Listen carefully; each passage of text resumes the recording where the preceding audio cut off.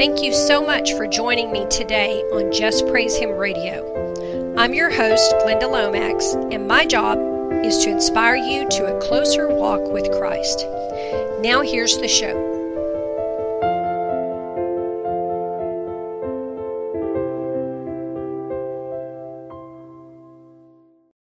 Hello, believers. Welcome to the Just Praise Him radio show. I'm your host, Glenda Lomax, and the title of my message today is Test, Test, and More Tests. Have any of y'all been going through trials and tests lately? I know I have. I have with me on this show my very good friend Ray Bergman from Innocence Redeemed. Welcome to the show, Ray. Hi, Glenda. Thank you. It's always great being here. It's always great having you here. Okay, so before we start, I want to share a little story with y'all. As the Union Pacific Railroad was being constructed, an elaborate trestle bridge was built across a large canyon in the west. Wanting to test the bridge, the builder loaded a train with enough extra cars and equipment to double its normal payload. The train was then driven to the middle of the bridge, where it stayed for an entire day. One worker asked, "Are you trying to break the bridge?" "No," the builder replied. "I'm trying to prove that the bridge won't break." So Ray and I were talking one day about some recent tests we've been walking through and how they, wear you down when the tests just keep on coming and coming and coming. And we thought you guys might also be going through tests, and it might be helpful to share what we know about that. Yes, Glenda, and it's also important to cover the tests on the basis to be able to tell them apart from the attacks, such as when specific situations present themselves on a moment's notice. It's important for listeners to also understand that the tests can come out of nowhere, and they can seem like an attack, but that's not always the case. For sure, they come out of nowhere. 1 minute, everything in your life is normal, and the next, boom, you're in an intense testing situation that you do not remember signing up for. And on that subject, just what does a test look like? Let's look in the Word. Genesis chapter 22. And it came to pass after these things that God did tempt Abraham and said unto him, Abraham, and he said, Behold, here I am. And he said, Take now thy son, thine only son Isaac, whom thou lovest, and get thee into the land of Moriah, and offer him there for a burnt offering upon one of the mountains which I will tell thee of. Anytime we are tempted, we are also being tested. Why are we tested? Well, let's look at what the Bible says about why we are tested. And you all know our wilderness seasons are full of all kinds of tests. Deuteronomy 8:2.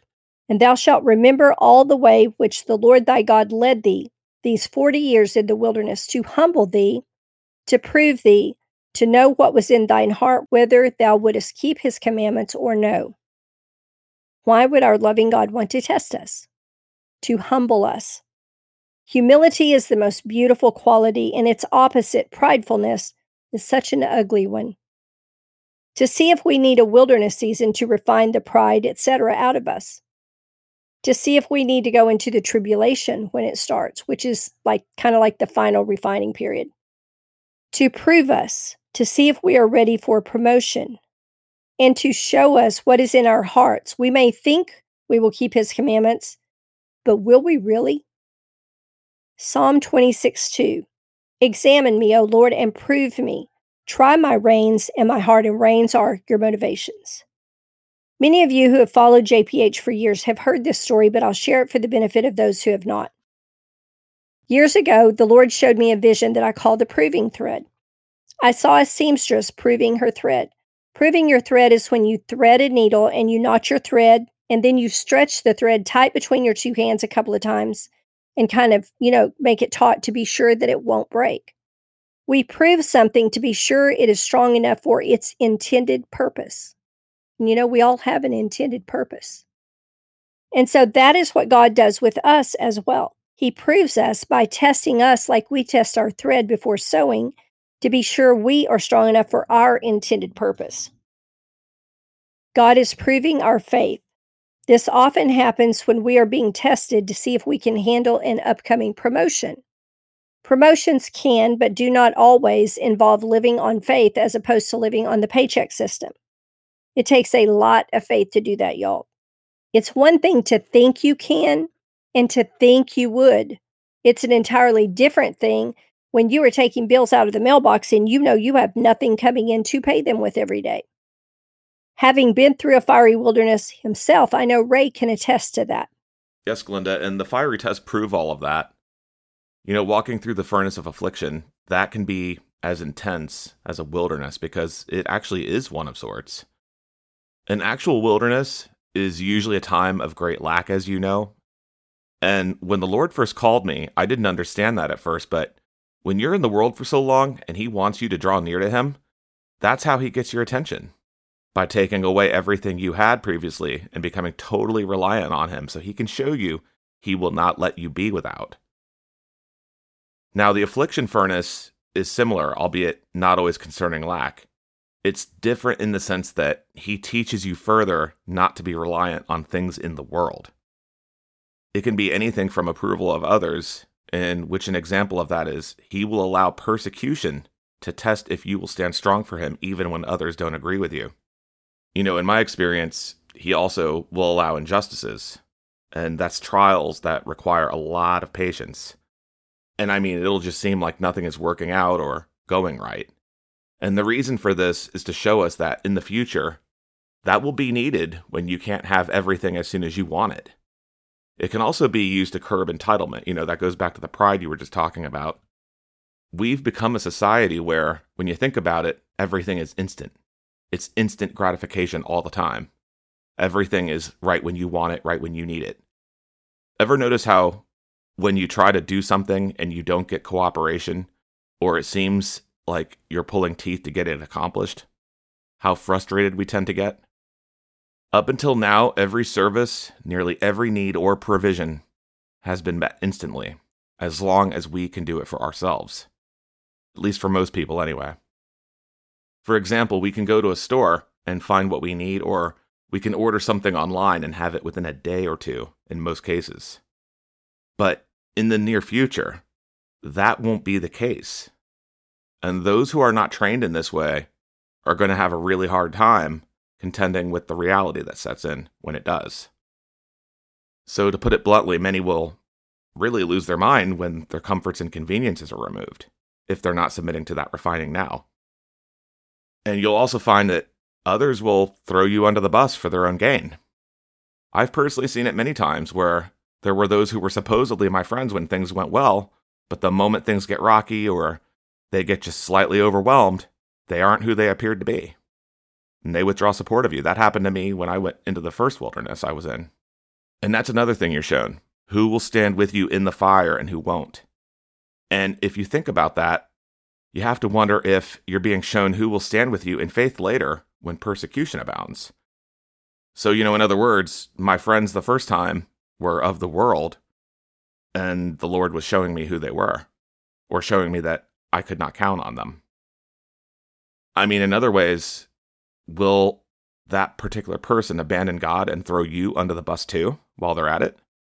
And this is yet another reason I tell fellow believers we need to be careful not to lose our salt by allowing the enemy to deceive, because we're also shown that a lot of things we get bent out of shape on are so trivial, and then they can and do have consequences if we're not careful. So it isn't just about testing, but what the Lord is showing you. And Glinda, all that said, if you think about it, it really does show us how good we've had it throughout many decades, how much we've taken for granted, and we're coming to see that now. God can, and He does allow what we deem to be bad things to happen, and He does so in order to show us who He really is and to show us where our faith really is. Amen. Well, like you were just saying, many will say they have faith, but the purpose for the various tests and trials is to test not only our behavior, but that very faith, and where our behaviors or faith need refinement and then how much. So think about it like this. The tests and trials are the training ground for what lies ahead. They are to increase our faith. But then they're also to get us ready for when we stand before the Lord. So they are for correction and also for our protection. And those are just a few examples to begin with in what you and I will be getting into today. Everything you said is so true. Having walked through numerous wilderness experiences, I can attest to Deuteronomy 8:2. In fact, if anybody asked me my life scripture, that would probably be my answer. It describes the wilderness and everything you're talking about. As I went into that first wilderness when the Lord sent me to Dallas, alone with no money, no job, or anything else, it seemed that every time I turned on Christian radio, somebody was preaching on Deuteronomy 8:2. These end times seem to have catapulted many of us into a time of extreme testing. Can you relate? Are you also being tested? I hope that y'all will leave comments and share your experiences if you are. I think it helps all of us to feel less alone as we go through these. I have been tried intensely just over the past 6 months or so, nonstop, a more intense and unyielding level than I think I've ever experienced before. Illness. Then one of my little dogs had to have emergency surgery, which included amputating part of his tail. I got a chemical burn across my entire face from just a normal everyday face cream that took weeks to heal. And, the contributions dropped so low, they were like 2009, but I don't want to get on that today because we did giving recently when I first began the ministry. And so, all of that together is a lot. It's a lot. And then I found out some truly horrific things. One of the things is so bad, I cannot even tell it to anyone.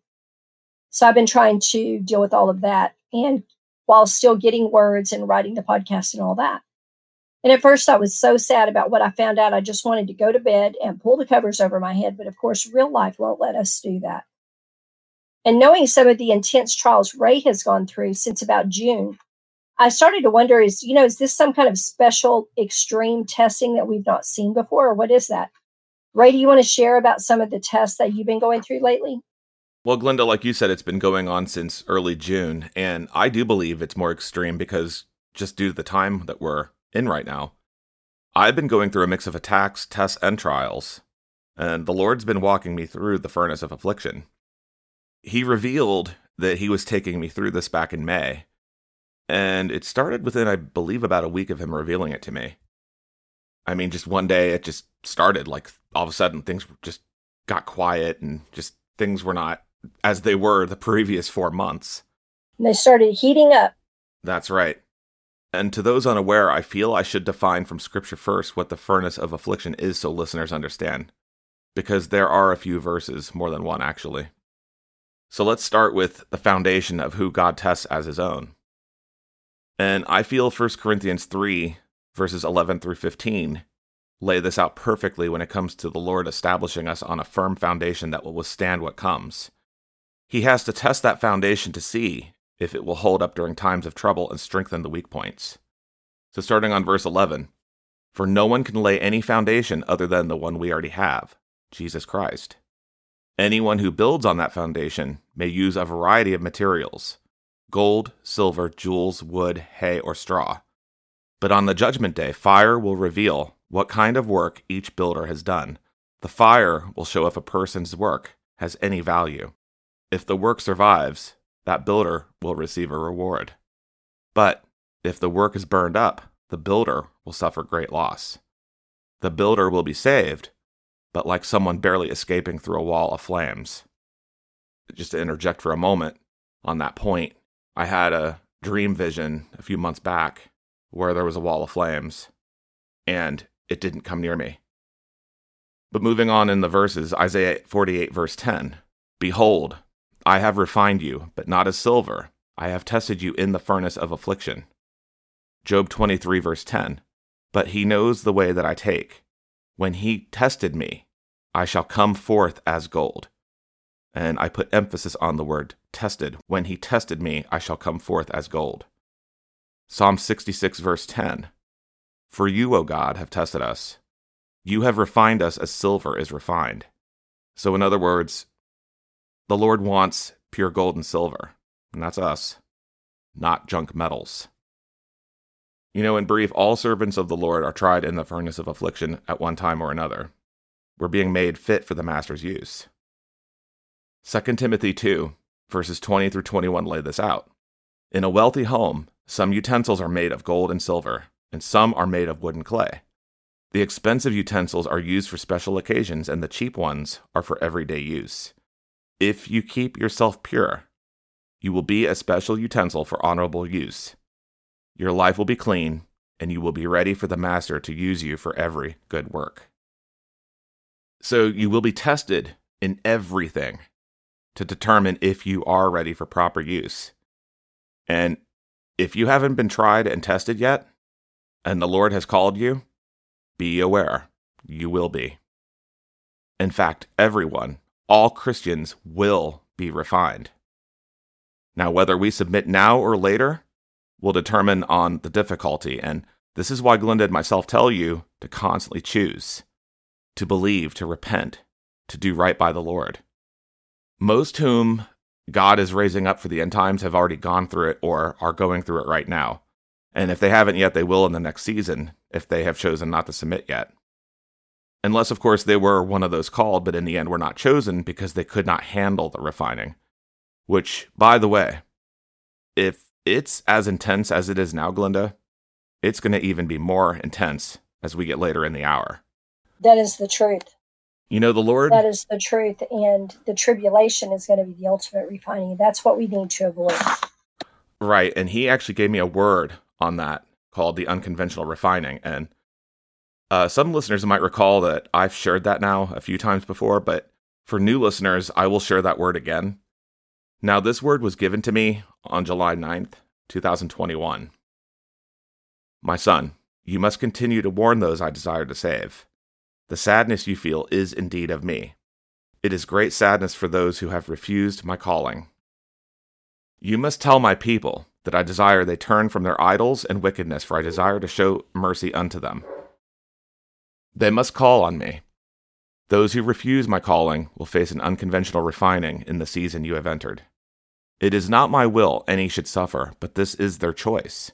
My people, you must choose who you serve, for there will be recompense for rebellion. Now, for scripture reference, similar to what I quoted from Isaiah and Job, we look to Zechariah 13, verses 8 through 9. 2/3 of the people in the land will be cut off and die, says the Lord. But 1/3 will be left in the land. I will bring that group through the fire and make them pure. I will refine them like silver and purify them like gold. They will call on my name, and I will answer them. I will say, these are my people, and they will say, the Lord is our God. And so, Glenda, I believe that's in reference also to what you were saying about the tribulation being the final refinement. Yes. And so, in other words, everyone will face the refining fire one way or another, either now if they submit, or later when things are much less pleasant. And that's putting it lightly. Essentially, the furnace of affliction is a full onslaught of, well, for lack of a better word, affliction. You are pressed and tried in every way. The definition of afflict is to cause pain or suffering, to distress so severely as to cause persistent suffering or anguish. Quite simply, at the end of it, you are greatly humbled. It is a period of intense refining, intense training, chastening. In the end, that dross is burned away. That dross is anything the Lord wants purified or purged. Well said. And let me just say, once you have experienced the furnace of affliction and you come to understand that the Lord can put you back into that furnace anytime he wants to, it will straighten out any bad attitude you have real quick. That is what's called the fear of the Lord. Yes, Glenda, and to quote Hebrews 12, verses 5 through 11, and have you forgotten the encouraging words God spoke to you as his children? He said, my child, don't make light of the Lord's discipline, and don't give up when he corrects you. And by the way, in the furnace, in that intense refining, you'll be tempted at times to give up. Don't do it. Don't listen to Satan's lie. Don't be part of the falling away Jesus warned about. I tell you this now because all of you who call on the Lord will go through it. He has told us he will have a refined bride. He's told us he'll have the proper attire at his wedding feast. But moving on, Hebrews 12:6. For the Lord disciplines those he loves, and he punishes each one as he accepts as his child. I want to stop right there and make another point. To those who believe God is only love, and that you are beyond refinement, he is love, but he is righteous, and he does not love nor condone sin. I cannot say amen loud enough to that. And, The people who stay in sin when they know these things, they scare me because that is acting like a rebellious child. You keep misbehaving because you don't really believe daddy will get the belt. He'll get the belt, y'all. Then he does, and you're angry at him when it was you that got out of line. At our house, my dad was not the disciplinarian, my mom was. But I promise you that he could not have been any scarier than she was when she was holding that belt. I'm just saying. And my mom is up in heaven listening to this, nodding her head in agreement, I promise you. And I praise God that my mom loved us enough to tan our hides when we needed it. Yes, and in the same way, God loves his children that much so as to refine them and train them to behave, to correct their errors in behavior, to live righteously. Glenda, I'm going to go back to Hebrews 12, but I also got that belt once too when I was a child for pushing my older brother into my mother's first brand new car, which she had only had for a week. Only took once to straighten me out. And you better believe getting your pants pulled down and whacked on your rear end with that belt is very painful. Now, when I got older, when I was a teenager, I had really bad grades one time. I was a daydreamer, and I didn't really like school, especially after one of my close friends moved away. I was getting bad grades primarily because I reached a point where I didn't care nor even try. And I had become very discouraged. Well, one time I took my report card to a friend's house and scanned it in, and they were able to change the grades in Photoshop, and then I reprinted it. I just didn't count on the guidance counselor calling my dad at his office a week or two later. Whoops. Well, needless to say, I don't need to go into details how angry my dad was for my lying to him. He took away nearly every single comfort you would want as a teenager. No phone. I love talking to my friends. No stereo. I used to load up my 7-disc CD changer and make mixtapes for my Walkman. No car privilege, so no going out or driving to school. Had to take the bus again. No friends allowed over. Glenda, I didn't even get to sleep in my room. I had to sleep on the couch for a month. But looking back, I gotta say I'm glad my dad grounded me because it taught me a lesson. He knew how to mete out punishment, didn't he? Oh, he said, I'm gonna fix your little red wagon. You know, during that time, I remember one Saturday morning, my dad was reading his book. He used to read Chicken Soup for the Soul and have his coffee. And I happened to get up. And my dad said that he would have helped me had I just come to him. But I cared more about hanging out with my friends and doing what I wanted to do. And as a result, I lost it all for a good while. And by the way, that's exactly what happens when you go into a wilderness season. Amen. So do we believe our mighty God can't or won't do the same if we continue to walk contrary to him? He is outstretching his hand, calling us to him. He wants to help us. Will he not get out that proverbial belt to straighten out his own child? You better believe he will. He doesn't want us to be left here when everything is destroyed. We may die anyway in what comes, but at least we know our souls are prepared no matter what comes later. There are so many today who are not even disciplined or have forgotten what discipline is. There is a sense of entitlement or the I'll do whatever I want mentality.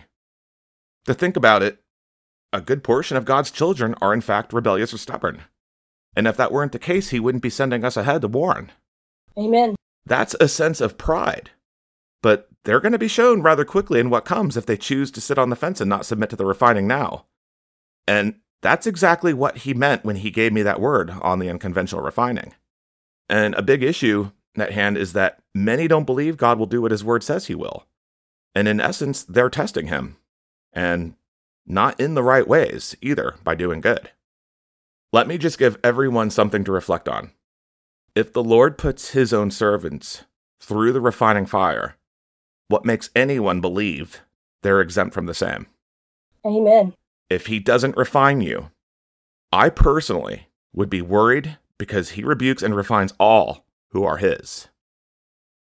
And you see, this is the problem with the mainstream church, to the degree that when you only give peace doctrines and you don't deal with the sin and reality, many are misled as a result. If you think about it, this is dangerous because When life begins to get difficult for many, and when judgments begin, as they actually have already, really, where will those people who are misled be then? They're going to be lost. They're not going to know what's going on. Think of those who have done an about face when things become just slightly difficult because they haven't learned how to deal with discomfort. And that's not a judgment, but an observation. There's a difference. Judgment is condemnation. And that said, running the other way because something is too hard won't bode well when there's no comforts to turn to or when certain people are removed from your life. Again, the refinings, the tests, the trials, they're preparing us for the time ahead before he calls us out of here one way or another. 1 Peter 4, verse 17 through 18 say, "For the time has come for judgment, and it must begin with God's household. And if judgment begins with us, what terrible fate awaits those who have never obeyed God's good news." Note that the word says judgment begins with us, and also references those who have never obeyed. Verse 18, "And also, if the righteous are barely saved, what will happen to godless sinners?" So you'll note verse 18 where the word says, if the righteous are barely saved. That indicates we as believers will undergo refining until he calls us home or gathers us. We're all sinners, but our choices determine whether more or less refining is needed. And the tests, they're just a barometer in that. The tests bring to light what's really in our hearts and what needs work. It is for the better when you stop and think about it. Very well said. And that is very true. And I think anyone who was not disciplined as a child is going to have a much more difficult time understanding Father God, because that's how he works with us to take us up higher in him and in understanding who he is. There's a reason that he calls himself Father. It's to help us understand who he is and how he shows his love for us. But in our world, many confuse discipline with abuse. Discipline, when done in the spirit of lovingly correcting, is not abuse. It is helping a child develop into a healthy, disciplined human being. Yes, Glenda, and many think that discipline is not loving. It's called tough love because the parent is looking to that child's future and wants to be proud of their child. Parents want to see improvement. Would we not want our Father to be pleased with us? It's the same as when a parent disciplines you. They expect you to change your way. They expect you to learn and change your way. That's the point of discipline. That's the point of refining, the tough love. Which brings me to continue in Hebrews 12, verses 7 through 11. "As you endure this divine discipline, remember that God is treating you as his own children. Who ever heard of a child who is never disciplined by its father? If God doesn't discipline you as he does all his children, it means that you are illegitimate and are not really his children at all." And that's what I meant earlier when I said, if I wasn't being tested or if this or that weren't happening, I'd be a little bit worried. Since we respected our earthly fathers who disciplined us, shouldn't we submit even more to the discipline of the Father of our spirits and live forever? In other words, he wants us to live forever, eternally with him. And his discipline shows his love for us. Going on in verse 10, "For our earthly fathers disciplined us for a few years, doing the best they knew how. But God's discipline is always good for us, so that we might share in his holiness." No discipline is enjoyable while it's happening. It's painful. But afterward, there will be a peaceful harvest of right living for those who are trained in this way. So to get back to your original question, Glenda, what kind of tests have I had? I've experienced a little bit of everything. Number 1, tests of betrayal. Many who say they're for you, but really aren't. Number 2, tests of giving and helps. Proverbs 11 verse 25 says, "The one who blesses others is abundantly blessed. Those who help others are helped." So that verse speaks for itself, which then ties into point 3, tests of well-doing. Galatians 6:9 says, "And let us not be weary in well-doing, for in due season we shall reap, if we faint not." Note the word says, in due season. That requires patience, and that leads me to my next point. Great patience tests. I have gone through several times of waiting on things that seem to be taking forever. Sometimes I've waited weeks for a resolve or an answer. Sadly, as the world breaks down around us, nothing is going to be instant like it used to be. It's getting worse and worse, and God is training his people to endure extensive times of waiting. Or inconvenience. Both, actually. Point 5. God may keep you in a certain place for your safety in the future. Will you grow impatient or wait on him? Glenda, I have seen people flip out when streaming video on Amazon or Netflix doesn't work. If just waiting on that one little issue agitates and folks heave and haw and pant over it, what are they going to be like when even more stuff doesn't work? Say, after a war? There are many examples of patience tests, but that's just yet another item to consider. Then we have the mercy tests. In Luke 6, verse 28, Jesus said, "Bless them that curse you, and pray for them which despitefully use you." We have to ask ourselves, can we pass the test of blessing someone who is nasty to you, or helping them though you feel they really don't deserve it because they were mean or rude to you? Can you swallow your pride and even forgive them, much less pray for them when you feel like you've been wronged? Or what about when you think you don't have enough? Are you capable of still sharing, or do you have the, well, not my problem, someone else will do it attitude? Does it occur to you that God is testing you and your faith in him, as well as following his commands? Point 7. Tests of the flesh. When it gets intense, can you resist familiar comforts of the flesh, such as adulterous eyes, having a drink or two, gluttony, or sexual sin? Because those are a few big ones you will be tested on among many. Amen to that. That is the truth. Then we have tests of the tongue. When you feel things are unfair or you're wronged, can you consistently follow the example of James 3, verse 10, which says, "Out of the same mouth proceed blessing and cursing.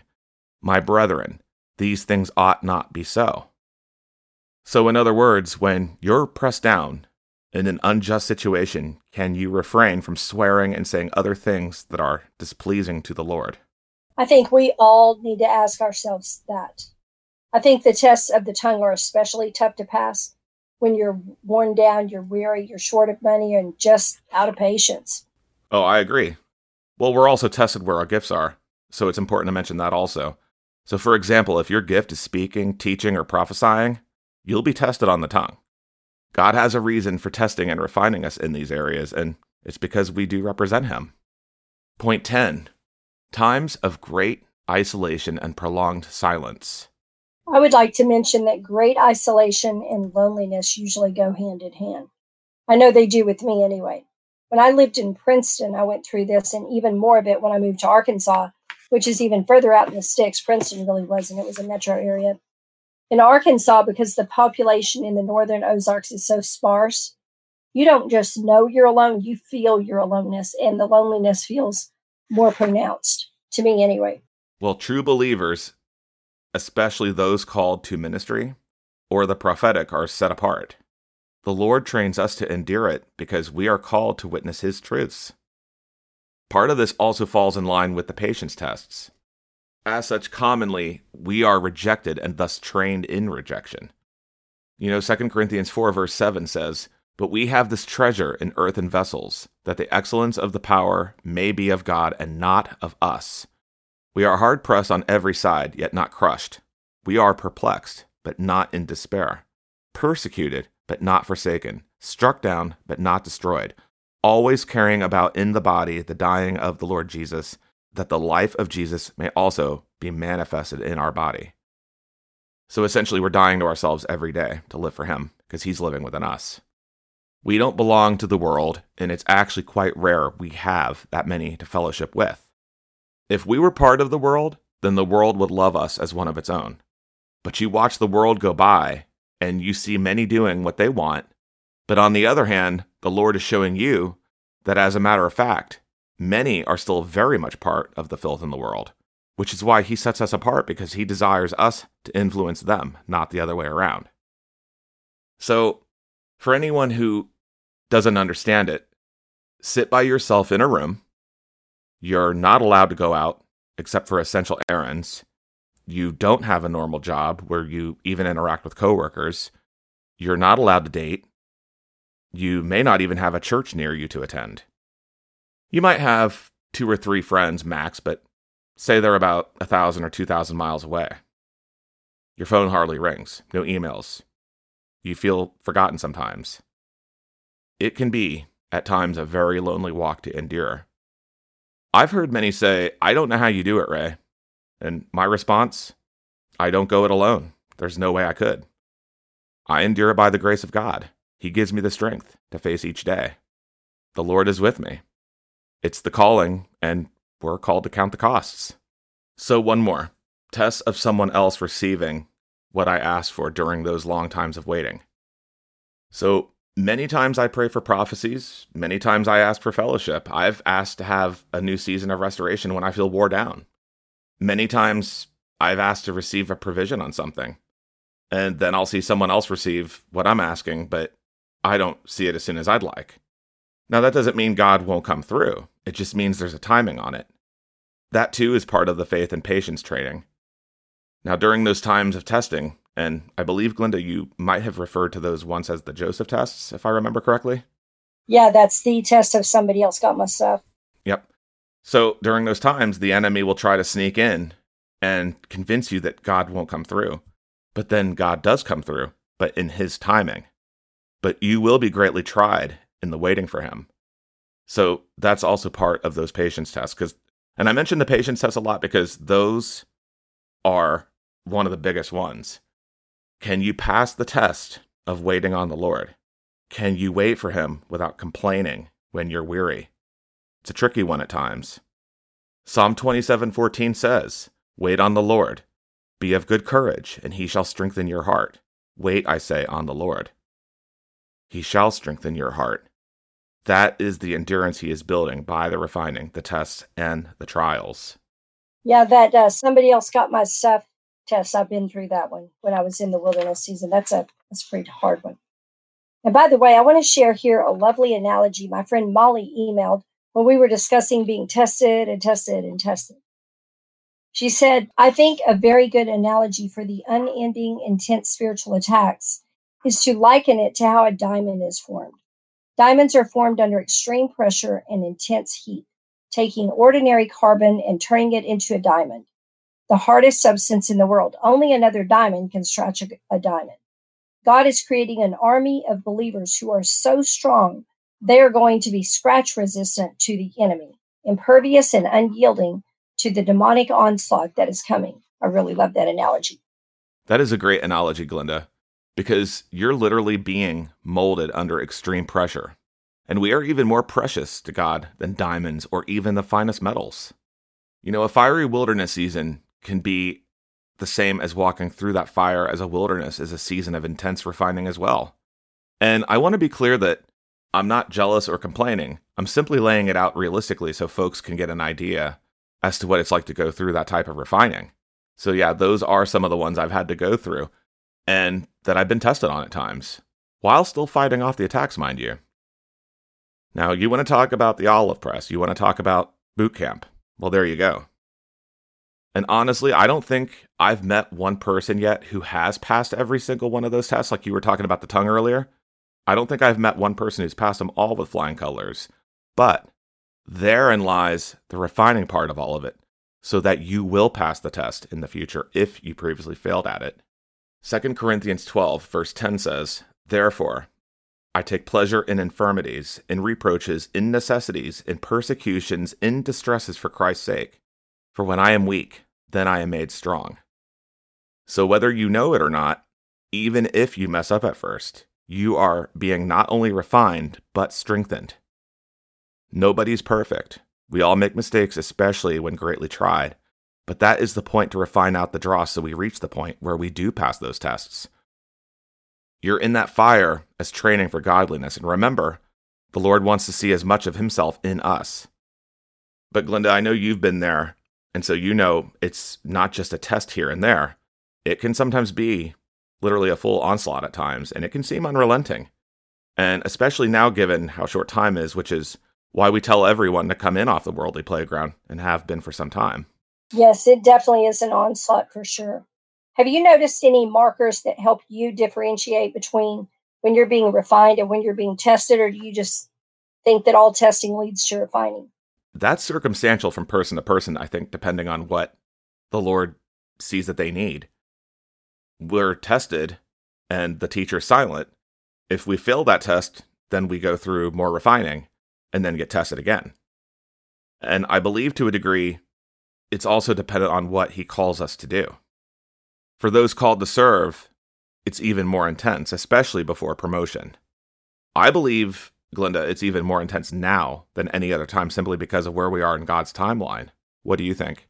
I think there's no question we're tested very intensely before a promotion. The Lord tests us and then tests us some more. He proves us to see if we're strong enough for our intended purpose. And those of us called to serve the kingdom are tested intensely over long periods of time, I believe.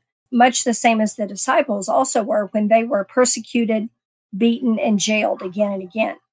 And I do feel how and for how long depends on our callings.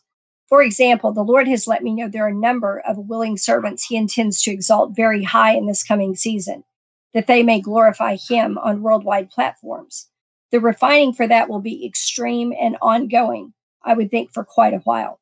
Because anytime you're exalted, there are jealous parties who will try to shoot you back down.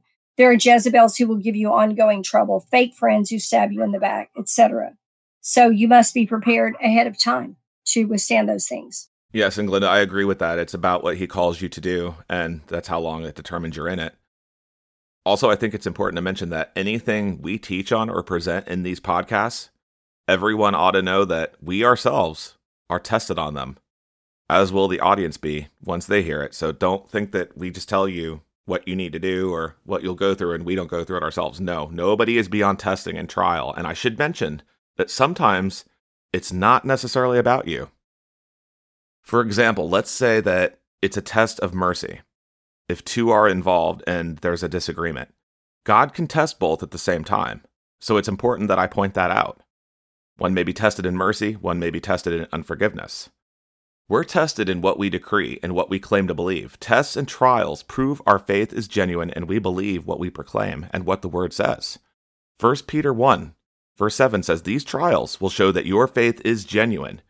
It is being tested as fire tests and purifies gold, though your faith is far more precious than mere gold. So when your faith remains strong through many trials, it will bring you much praise and glory and honor on the day when Jesus Christ is revealed to the whole world." Anytime anyone confesses something, decreeing the word, etc., the devil is allowed to come and test you if you really believe what you say, because the word of God is always tried. Psalm 18:30. As for God, his way is perfect. The word of the Lord is tried. He is a buckler to all those who trust in him. Amen. And that's exactly what I was talking about earlier when I mentioned someone else receiving what you asked for and the enemy trying his utmost to convince you God won't come through. Well, Satan's a liar. And one of the things God does show you in these trials is that the Lord will do what he says. It's just up to us to believe the Lord and keep his commands even when things are strenuous, because during those times of great stress is when our faith is tried the most. Remember what I said earlier about the father being pleased with his child? Well, a good way to illustrate that is who remain after the harvest. Isaiah 17:6, "Yet gleaning grapes shall be left in it, as the shaking of an olive tree, 2 or 3 berries in the top of the uppermost bough, 4 or 5 in the outmost fruitful branches thereof, saith the Lord God of Israel." Essentially what that means is only a remnant remain after the shaking or the judgment. And that is why God refines and tests us ahead of time. He's testing who can withstand and continue to bear good fruit. You know, Glenda, you used the example of a diamond being molded under extreme pressure when you mentioned that email you received and the Lord molding us. He is molding us into his image more and more and making us stronger through all of it so that our faith is unshakable. When we revisit Hebrews 12, specifically verses 25 through 27, be careful that you do not refuse to listen to the one who is speaking. For if the people of Israel did not escape when they refused to listen to Moses, the earthly messenger, we will certainly not escape if we reject the one who speaks to us from heaven. When God spoke from Mount Sinai, his voice shook the earth, but now he makes another promise. Once again, I will shake not only the earth, but the heavens also.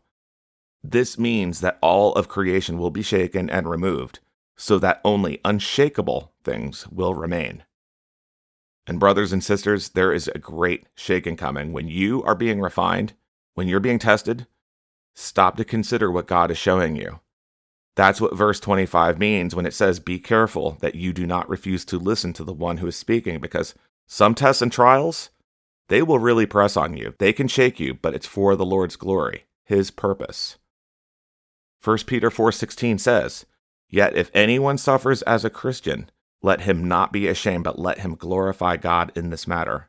So indeed, that shaking has already begun, and only firm foundations shall remain. And understand that what you're going through is not without purpose. And Glenda, speaking of the shakings, I think you even had a word on that, if I remember correctly. Yeah, I think we had a number of words about the shakings. I'm going to read one from March 2019 called The Order of Things, because it actually tells the order of the shakings that will come in.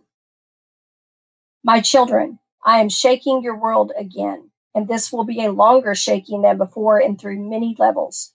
In this shaking, I am shaking from the top down. Watch for the shaking to start among your leaders. And I had made a note on there that I saw a blender bottle being shaken up. One of those lidded cups that you make healthy shakes in. It was just shaking, and it was shook really hard. I will shake nations next, and you will see volatility in the nations. Sudden change will come. Tempers will rise. This is a dangerous time for all mankind because man's anger is not righteous, but rooted in flesh. Next, I will shake the order of all things.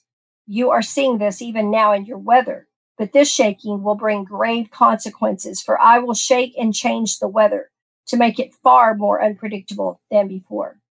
And, I just want to note here, I have been seeing that for years. I have seen more and more intense, horrific storms coming, tornadoes and hurricanes of strengths we have never seen before. Storms will rise out of nowhere, very fierce storms, and the storms will be far more intense than ever before. That's what I've seen. Many will die because of this, the change in the order of the storms. But I have designed this shaking to cause many to call upon my name, and those who do will be saved. Lastly, I will shake the earth. I will shake the earth violently, so that man will beg the mountains to fall on them for fear. Nothing will be sure, not the sun, not the moon, not even the ground you stand on. I have designed the end that men would look to me for help, that they would cry out to me. Those who know me well will not see these harsh tribulations, for I will call you home to me. Pray without ceasing for those you love, that they do not see this time to come, for it is designed to terrify those who deny me. Have you noticed, Glenda, that even as the storms are getting more intense, it's explained away? Like it's changing of the earth. It's just this, it's just that. Global warming. Uh-huh. That word the Lord gave you in 2019 is so fitting. And it's an excellent example of what I was talking about. And the Lord wasn't kidding when he said men's hearts would fail them for fear of looking after the things coming upon the earth. And mountains will be moved eventually. And that's aside from any celestial body coming in. I was just going to say, that's going to be a fearful thing to see. Not only the storms coming, but when you see planets coming in and things like that will be very fearful. I cannot imagine what that will look like. Many individuals have had dreams and visions of an asteroid. I know I shared one the Lord gave me where smoldering rocks were falling out of the sky back in January in a series we both did titled, What the Lord Showed Us About the End Times. How long we're here, or if we're here, I don't know, but I'm of the belief we're going to see some of it. I think we already are starting to see some of it, like you were just saying. God's word does say there will be a remnant before the end of all things. And that's another reason for the fiery trials. To not only prepare his body, but those he has called, because when these things begin, you'll be glad he readied you. That part about the tempers flaring, that's another reason for the patience tests. There will be great injustice and great inconvenience. we'll be glad we had that patience training and that he strengthened us to set our faces like flint. Because, if you refuse that refining now, when things are rationed or scarce, you may be more tempted to fall away and take the mark. So that's just a thought everyone needs to consider. That's an excellent point, Ray. As I was beginning to write this podcast, I came across some words. And I was really surprised to realize what the Lord had foretold us about this end time of testing. Let me give some examples. I don't want to read too many, but September 10th, 2021, a word called required to choose. My people are in a time of testing. Your responses to these tests will determine your level of blessing in this time. In many of your lives, I will require you to choose whether to be with someone you love or to obey me and leave them to do my will. My son Jesus had to pass this test. My servant Abram also did. I am causing you to choose, my people, that you may see if your heart is where you think it is. I am causing you to choose that your hearts may be free from idolatry. And another word dated November 15th, 2017, called waves of trials. My people have entered a time of great testing. Intense trials and attacks come in waves at you from every side as you near the end of all things. These trials also affect unbelievers, and many will become discouraged in times to come. As their trials intensify, a wave of suicides will take place. I desire my people would pray against these souls being lost to the kingdom of darkness. I desire my people would praise me in the trials and rejoice, for your time on earth is nearly done, and you will be tried no more. Your redemption draweth nigh, my children. And this one's kind of long, but August 3rd, 2012, you are entering a new time of testing. So God foretold all this testing, y'all. I had been praying about a new wave of attacks by the enemy against relationships at that time in the body of Christ, when the Lord began to speak this word. Yes, my children, the enemy comes with great vengeance to attack your homes, your relationships, your workplaces, all that you hold dear. You must be more vigilant with each passing day over what is sacred to you, over your relationship with me, over those you love, over your safety. For he has many more attacks planned against you, against all my people. The days you are living in on the earth are dark indeed, but they will grow much darker before the end of time. You will all face situations you never dreamed you would be faced with. Situations so desperate and wicked, your mind will struggle to grasp them. I shall protect you in these days if you are walking closely with me, for I always protect my own. But those who know me not shall suffer great loss in those times. You are entering a new time of testing now, my children. What you are being tested on now matters more than ever before, for the enemy seeks to destroy you, and the test you now face decide what in your lives he will gain access to. It is your response to my tests that decide this for you. Will you give him access to your body, your mind, your marriage? Will you give him access to destroy all I have called you to do, to the ministries I have called you to? Any area of your life where you are not walking in my ways is open to him. I have given you much time to repent. I have pleaded with you to come aside with me, to lay down your sins and walk wholly before me. Many of you have refused to hear and obey. In this time, the enemy shall be allowed to sift you due to your disobedience to my commands. You have chosen this hard path for yourself. This was not my desire for you. My children who walk wholly before me shall have a much easier path in this time. The more you strive to walk in my ways, the more I can bless you. I will not bless disobedience to me or my commands. It is time for you to choose. Every choice you make counts, either for or against you. You either draw closer to me, the rock of your salvation, or you go more into darkness for eternity. Which will it be, my child? Will you trade an eternity with me for the fleeting pleasures of your flesh? To summarize, some of the things that we get tested on include sin, things that we used to sin in. Let me read you an excerpt from a word called A Terrible Price for Sin, dated November 6, 2020. My children, you will pay a terrible price for sin in the time coming. Your sins in that time, and as you enter that time, will draw devils to you.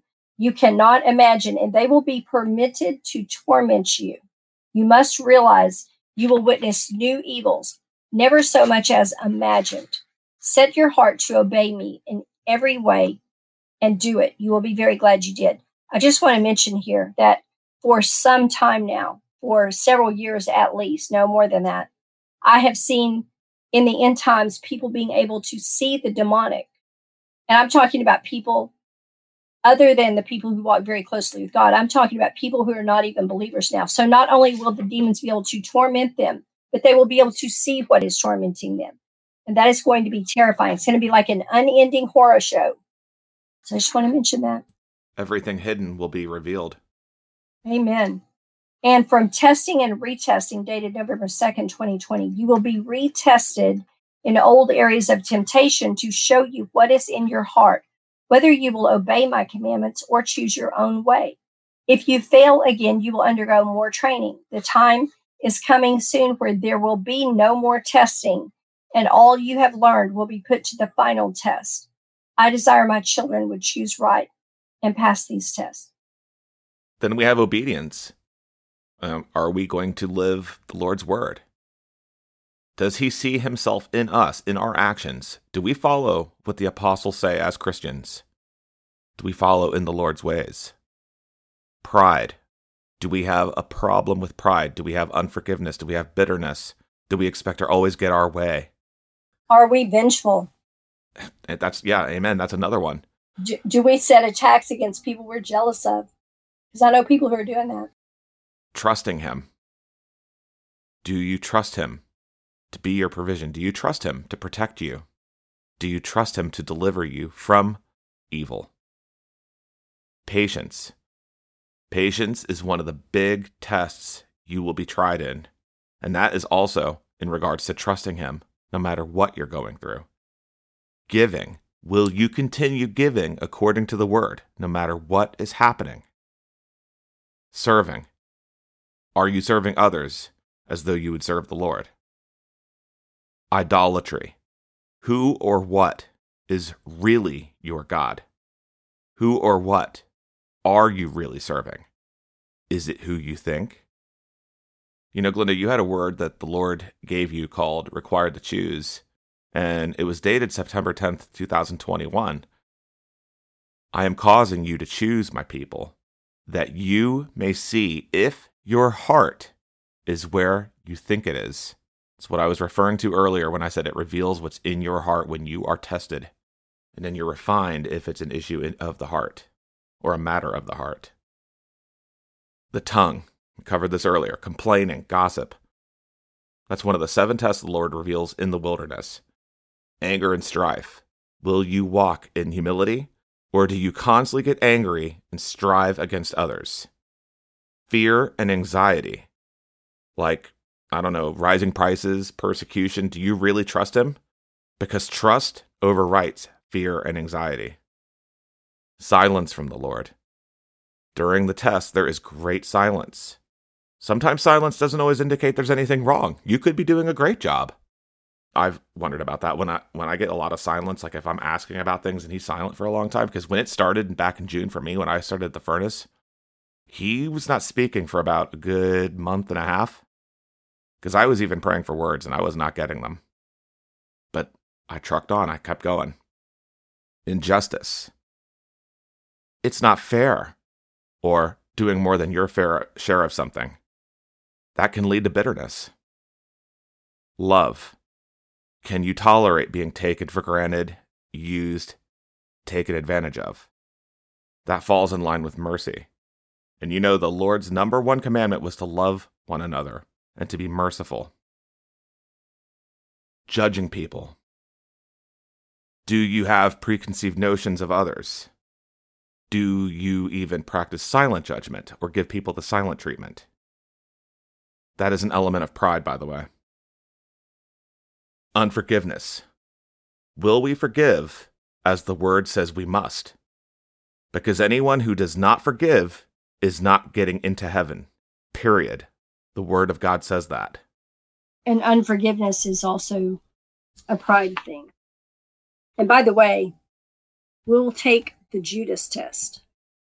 And I kind of went through the Judas test when I was doing High Place Warriors, and I won't labor over that again, but it's pretty ugly and it's not any fun. It's very painful. And the Lord gave me a book about it called The Judas Test. And if you don't know how to respond to that one, it's very important you know going into this time. And you can read that book and find out. It's out on Kindle too. You know, often it's a challenge to do that His way, but it becomes easier each time that we do it. And faith, we are tested on whether we really believe what God said and what His word says. And by the way, faith is what you will need to resist the mark, even though it may mean dying a martyr's death by starving to death for the glory of God. Test of the blessing. Have you ever gone through a time in your life when you were just blessed every time you turned around? Money was plentiful, you were being given gifts, you received things that you needed, sudden windfalls, people just blessing you. This can be the test of the blessing. In the test of the blessing, God is watching to see if you can handle more blessings more often. But many will fail this one right out of the gate. They hoard the blessings, they complain instead of being thankful, and they're just unconcerned about anyone but themselves. The word says we are blessed to be a blessing, and that means He gives us more so we can give to others. So if you flunk the test of the blessing, He moves on to the next person and gives more to them instead of you, and He takes you into the wilderness for a few lessons. You know, I've been asked many times, what is the difference in a test and an attack of Satan? I'm going to give my opinion on that, and then maybe Ray would like to give his. A test is trying, it's tiring, it's exasperating, it's passable, but intensely uncomfortable. You may try to fight it, but it will persist. An attack usually comes in like an undetected missile. It blindsides you. It hits you hard and it can be overwhelming. You try to fight it, but it keeps on coming and increases because Satan sees you trying to wriggle free.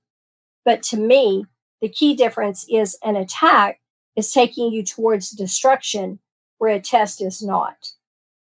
What do you see as the differences, Ray? Well, I agree with what you said about an attack leading you to destruction. It can be discouraging. It can be doubt, high amounts of anxiety or fear in various situations, such as lack in what's coming or the future and so on and so forth. And there can be many at once, too, so as to try to overwhelm you, because remember, Satan wants nothing more than to try and get us to slip up so he can point the finger. And this is the reason we point out the righteous ways as written in the Word, so you know to avoid the temptation to react in the opposite way of what he's trying to get you to think. You want to walk in God's way. The attacks can be hard sometimes to tell them apart from tests because they often come around the same time where we're already going through something, being tested, and then we're feeling worn down. You got to remember that the enemy is a snake and loves to slither in there and try to get us mad at God. He will use those also closest to us to do it as well. Sometimes even manipulating both parties. And I've experienced that now a few times, especially in the Christian body. And that's why you and I put out the attack podcast first, so that people could be aware of those attacks before we did this one on test, so the listeners could discern the difference between the two. Yes. Before we close, I want to read a word the Lord gave us that sounds like He is speaking to us right now, but it's not from right now. I have not reposted it yet because it seemed to be a word talking about a past upcoming new year, that being 2012. It's dated October 1st, 2011. But you know, the words Lord's really are timeless. I will read it and let's see what you think about it. It's called This Will Be a Year of Turning. The Lord had been silent for a couple of weeks, and I was making coffee one day when He began to speak. It was around the Jewish New Year. This year will be a year of great change for my people. I am calling you out. My people have remained hidden, but no more. I am calling you to witness for me, to repent on behalf of your cities, your nations, to cry out to me for mercy. For my judgments are falling, and you will see them increase this year. Nations that have turned from me shall suffer great loss. Nations that refuse to know me, greater still. This shall be a year of turning. And in my spirit, I saw a sifting taking place. Everything that was sifted went either left or right. And I knew that either every person would get better, closer to the Lord, or they would get worse, more worldly, because of the great adversity that's coming. My people will either turn to me or from me as adversity increases in the earth. Some of you are ready for what is coming, most are not. Readiness in your spirits consists of coming before me daily in repentance, seeking my face, seeking my will in all things, abiding in me. Most of you abide in the world and visit me. I desire you do the reverse. In what is coming, the world cannot save you. It has become a snare to you, my people, for you do not see through its embellishments to the one who tempts you with worldly things. And I was thinking about that word embellishments as he was speaking, and I remembered a vision called the conveyor belt vision that he had shown me back in about 2000 when I was driving into Dallas. The people's cars were on a conveyor belt, and they were smiling, and they had this real fake plastic smile like, yes, everything's great, I'm happy. And they were driving towards, or not driving, they were being taken on the conveyor belt towards this big screen that had the illusion on it. And just before the screen, there was a big pit that they all fell off into in their cars. And Satan was behind the screen laughing. Later, I looked up the word embellish in the dictionary and found it made perfect sense. It said to decorate or adorn, to improve by adding details, often fictitious. In this coming year, many who are prepared will be placed on the forefront. These are those who have submitted to my preparation and refinement for years and have passed the test and been found faithful. I shall now greatly reward you for your efforts to be and stay in my will for your lives. For those who have refused, there will be further testing. Some of you will suffer greatly because you did not obey me when you knew I was calling you. You thought to yourselves, let someone else do it. And so your brothers and sisters have a heavier load.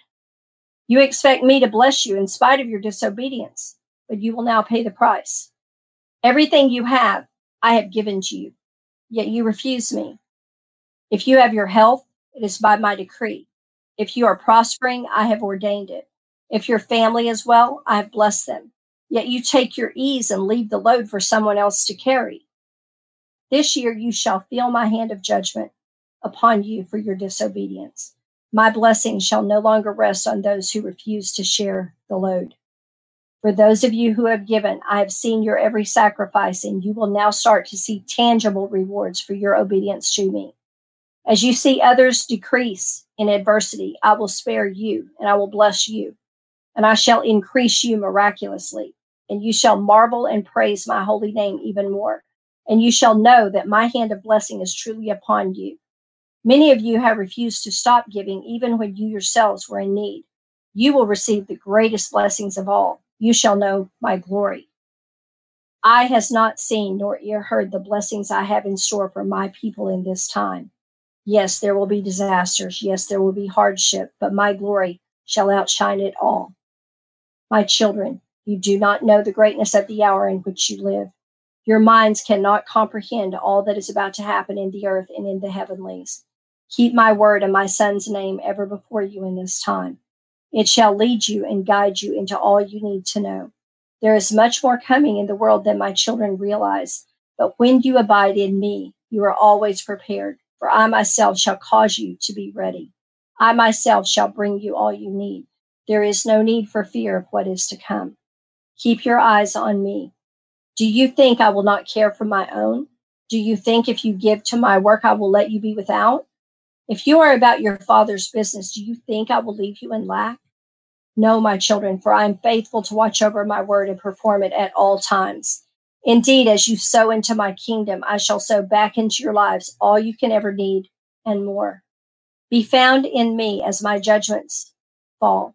Be found obeying me in all things and walking in my ways.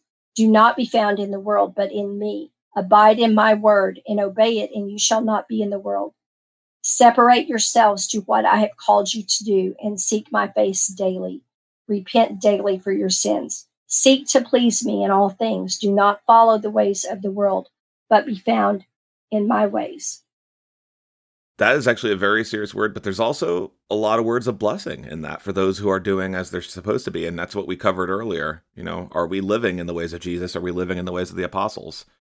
You know, my final comments on this podcast, just to take this podcast in a constructive and positive manner. You know, don't get offended at God sending his messengers ahead of time to warn you of the do's and the don'ts. Because just remember, all of us, if we're not being attacked, we're being refined and tested too. Many have had to go through the ringer, or they're walking through the fire, or they have walked through the fire. And Glenda, I don't know about you, but I know I'm ready for a new season. I am most definitely ready for a new season, as soon as the Lord will let me have one. Ray, thank you so much for taking your time to share your wisdom and knowledge with the listeners. They always learn so much when you guest on JPH. Glenda, thank you so much for having me today. It's always an honor to guest on JPH. Would you like to give the listeners your information so they can find your website or contact you? Sure. Well, listeners can visit and contact me through my blog, and that is www.innocenceredeemed.blog. And if you navigate to the About page and then scroll down to the bottom, there is a contact form there, and any entry you put in there comes to me directly. Okay, well, that's all we have for y'all this week. We hope this podcast has been a blessing to you and that you will recognize what you are being tested on and pass all your tests with flying colors. And while we were writing this podcast, I decided to look up the meaning of the idiom flying colors. Since I use that all the time, I should know what it means, right? I love learning the meanings behind phrases like that, the stories behind hymns, the biblical history behind things in the Bible. It makes everything so much more interesting. So let me share with you this. The meaning of flying colors is complete success. That's from the Merriam-Webster. PlanSponsor.com put it this way. It derives from when ships would return home with their colors, which is another word for flags, flying to show they had been victorious. A ship that had been unsuccessful would take down its flags. Let's make it our goal to walk into heaven with flying colors, y'all. Jesus bless you. Thanks for listening. Y'all have a great week. Thank you so much for tuning in today to Just Praise Him Radio. You can contact me by mail at my new address, JPH Inc., Glenda Lomax, P.O. Box 60, Glencoe, Arkansas 72539, or by email at jphtoday@gmail.com. JPH is not affiliated with any nonprofit organization, church, or denomination.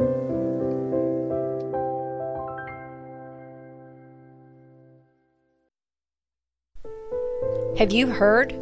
The 2016 and 2017 messages have been published in book form. Even those who do not profess a belief in God can see something is amiss in the world around us. What is coming for our world in these last days? What does the Lord want us doing while we're waiting for His glorious reappearance? Time of Reckoning and Soon It Will Be Night each contain approximately 200 prophetic messages and visions from the throne room of God telling what is coming to America and the world in these end times. The Lord has always warned nations when they were headed for destruction. He has always warned His own people. Are we also being warned? Get your copy of Time of Reckoning and Soon It Will Be Night, available now on Amazon.com.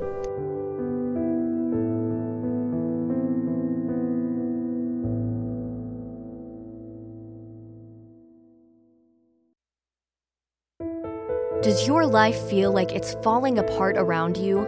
Are multiple things going wrong all at once? Does it seem all your comforts have been stripped away? You may have entered the wilderness. Wilderness experiences are oftentimes of great discomfort and lack. Every Christian must pass through the desert on the way to their promised land. Find out how to go from surviving to thriving by partnering with God as He leads you in the path that will strengthen your faith and prepare you to step into your destiny. The Wilderness Companion will help you find out why you have been led into the wilderness. Find out the biggest hindrances to receiving the provision you need in the wilderness. Find out what the 7 temptations of the wilderness are. Learn how to partner with God in His purposes for you in the desert seasons. Get your copy of The Wilderness Companion today. The Wilderness Companion by Glenda Lomax on Amazon.com in print, Kindle, or audiobook.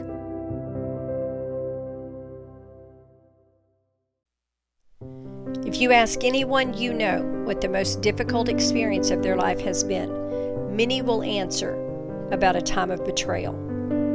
All those called to walk the narrow path will at some point encounter Judas. How will you respond? Do you know how to recognize Judas when he shows up in your life? Can you keep Judas from bringing destruction to your life and ministry? How can you minimize what Judas cost you? Can you pass the test of absolute betrayal? Get your copy of The Judas Test, available in print and new audiobook, The Judas Test by Glenda Lomax, available now on Amazon.com. Sold out for 30 pieces of silver? In Exodus 21:32, it is the price of a dead slave. In Leviticus 27:2-7, it is the price of a live one. Jesus was sold for the price of a bondservant. Precious Jesus, the Son of God, the Prince of Peace, the King of Kings. Why did Judas sell his friend out so cheap?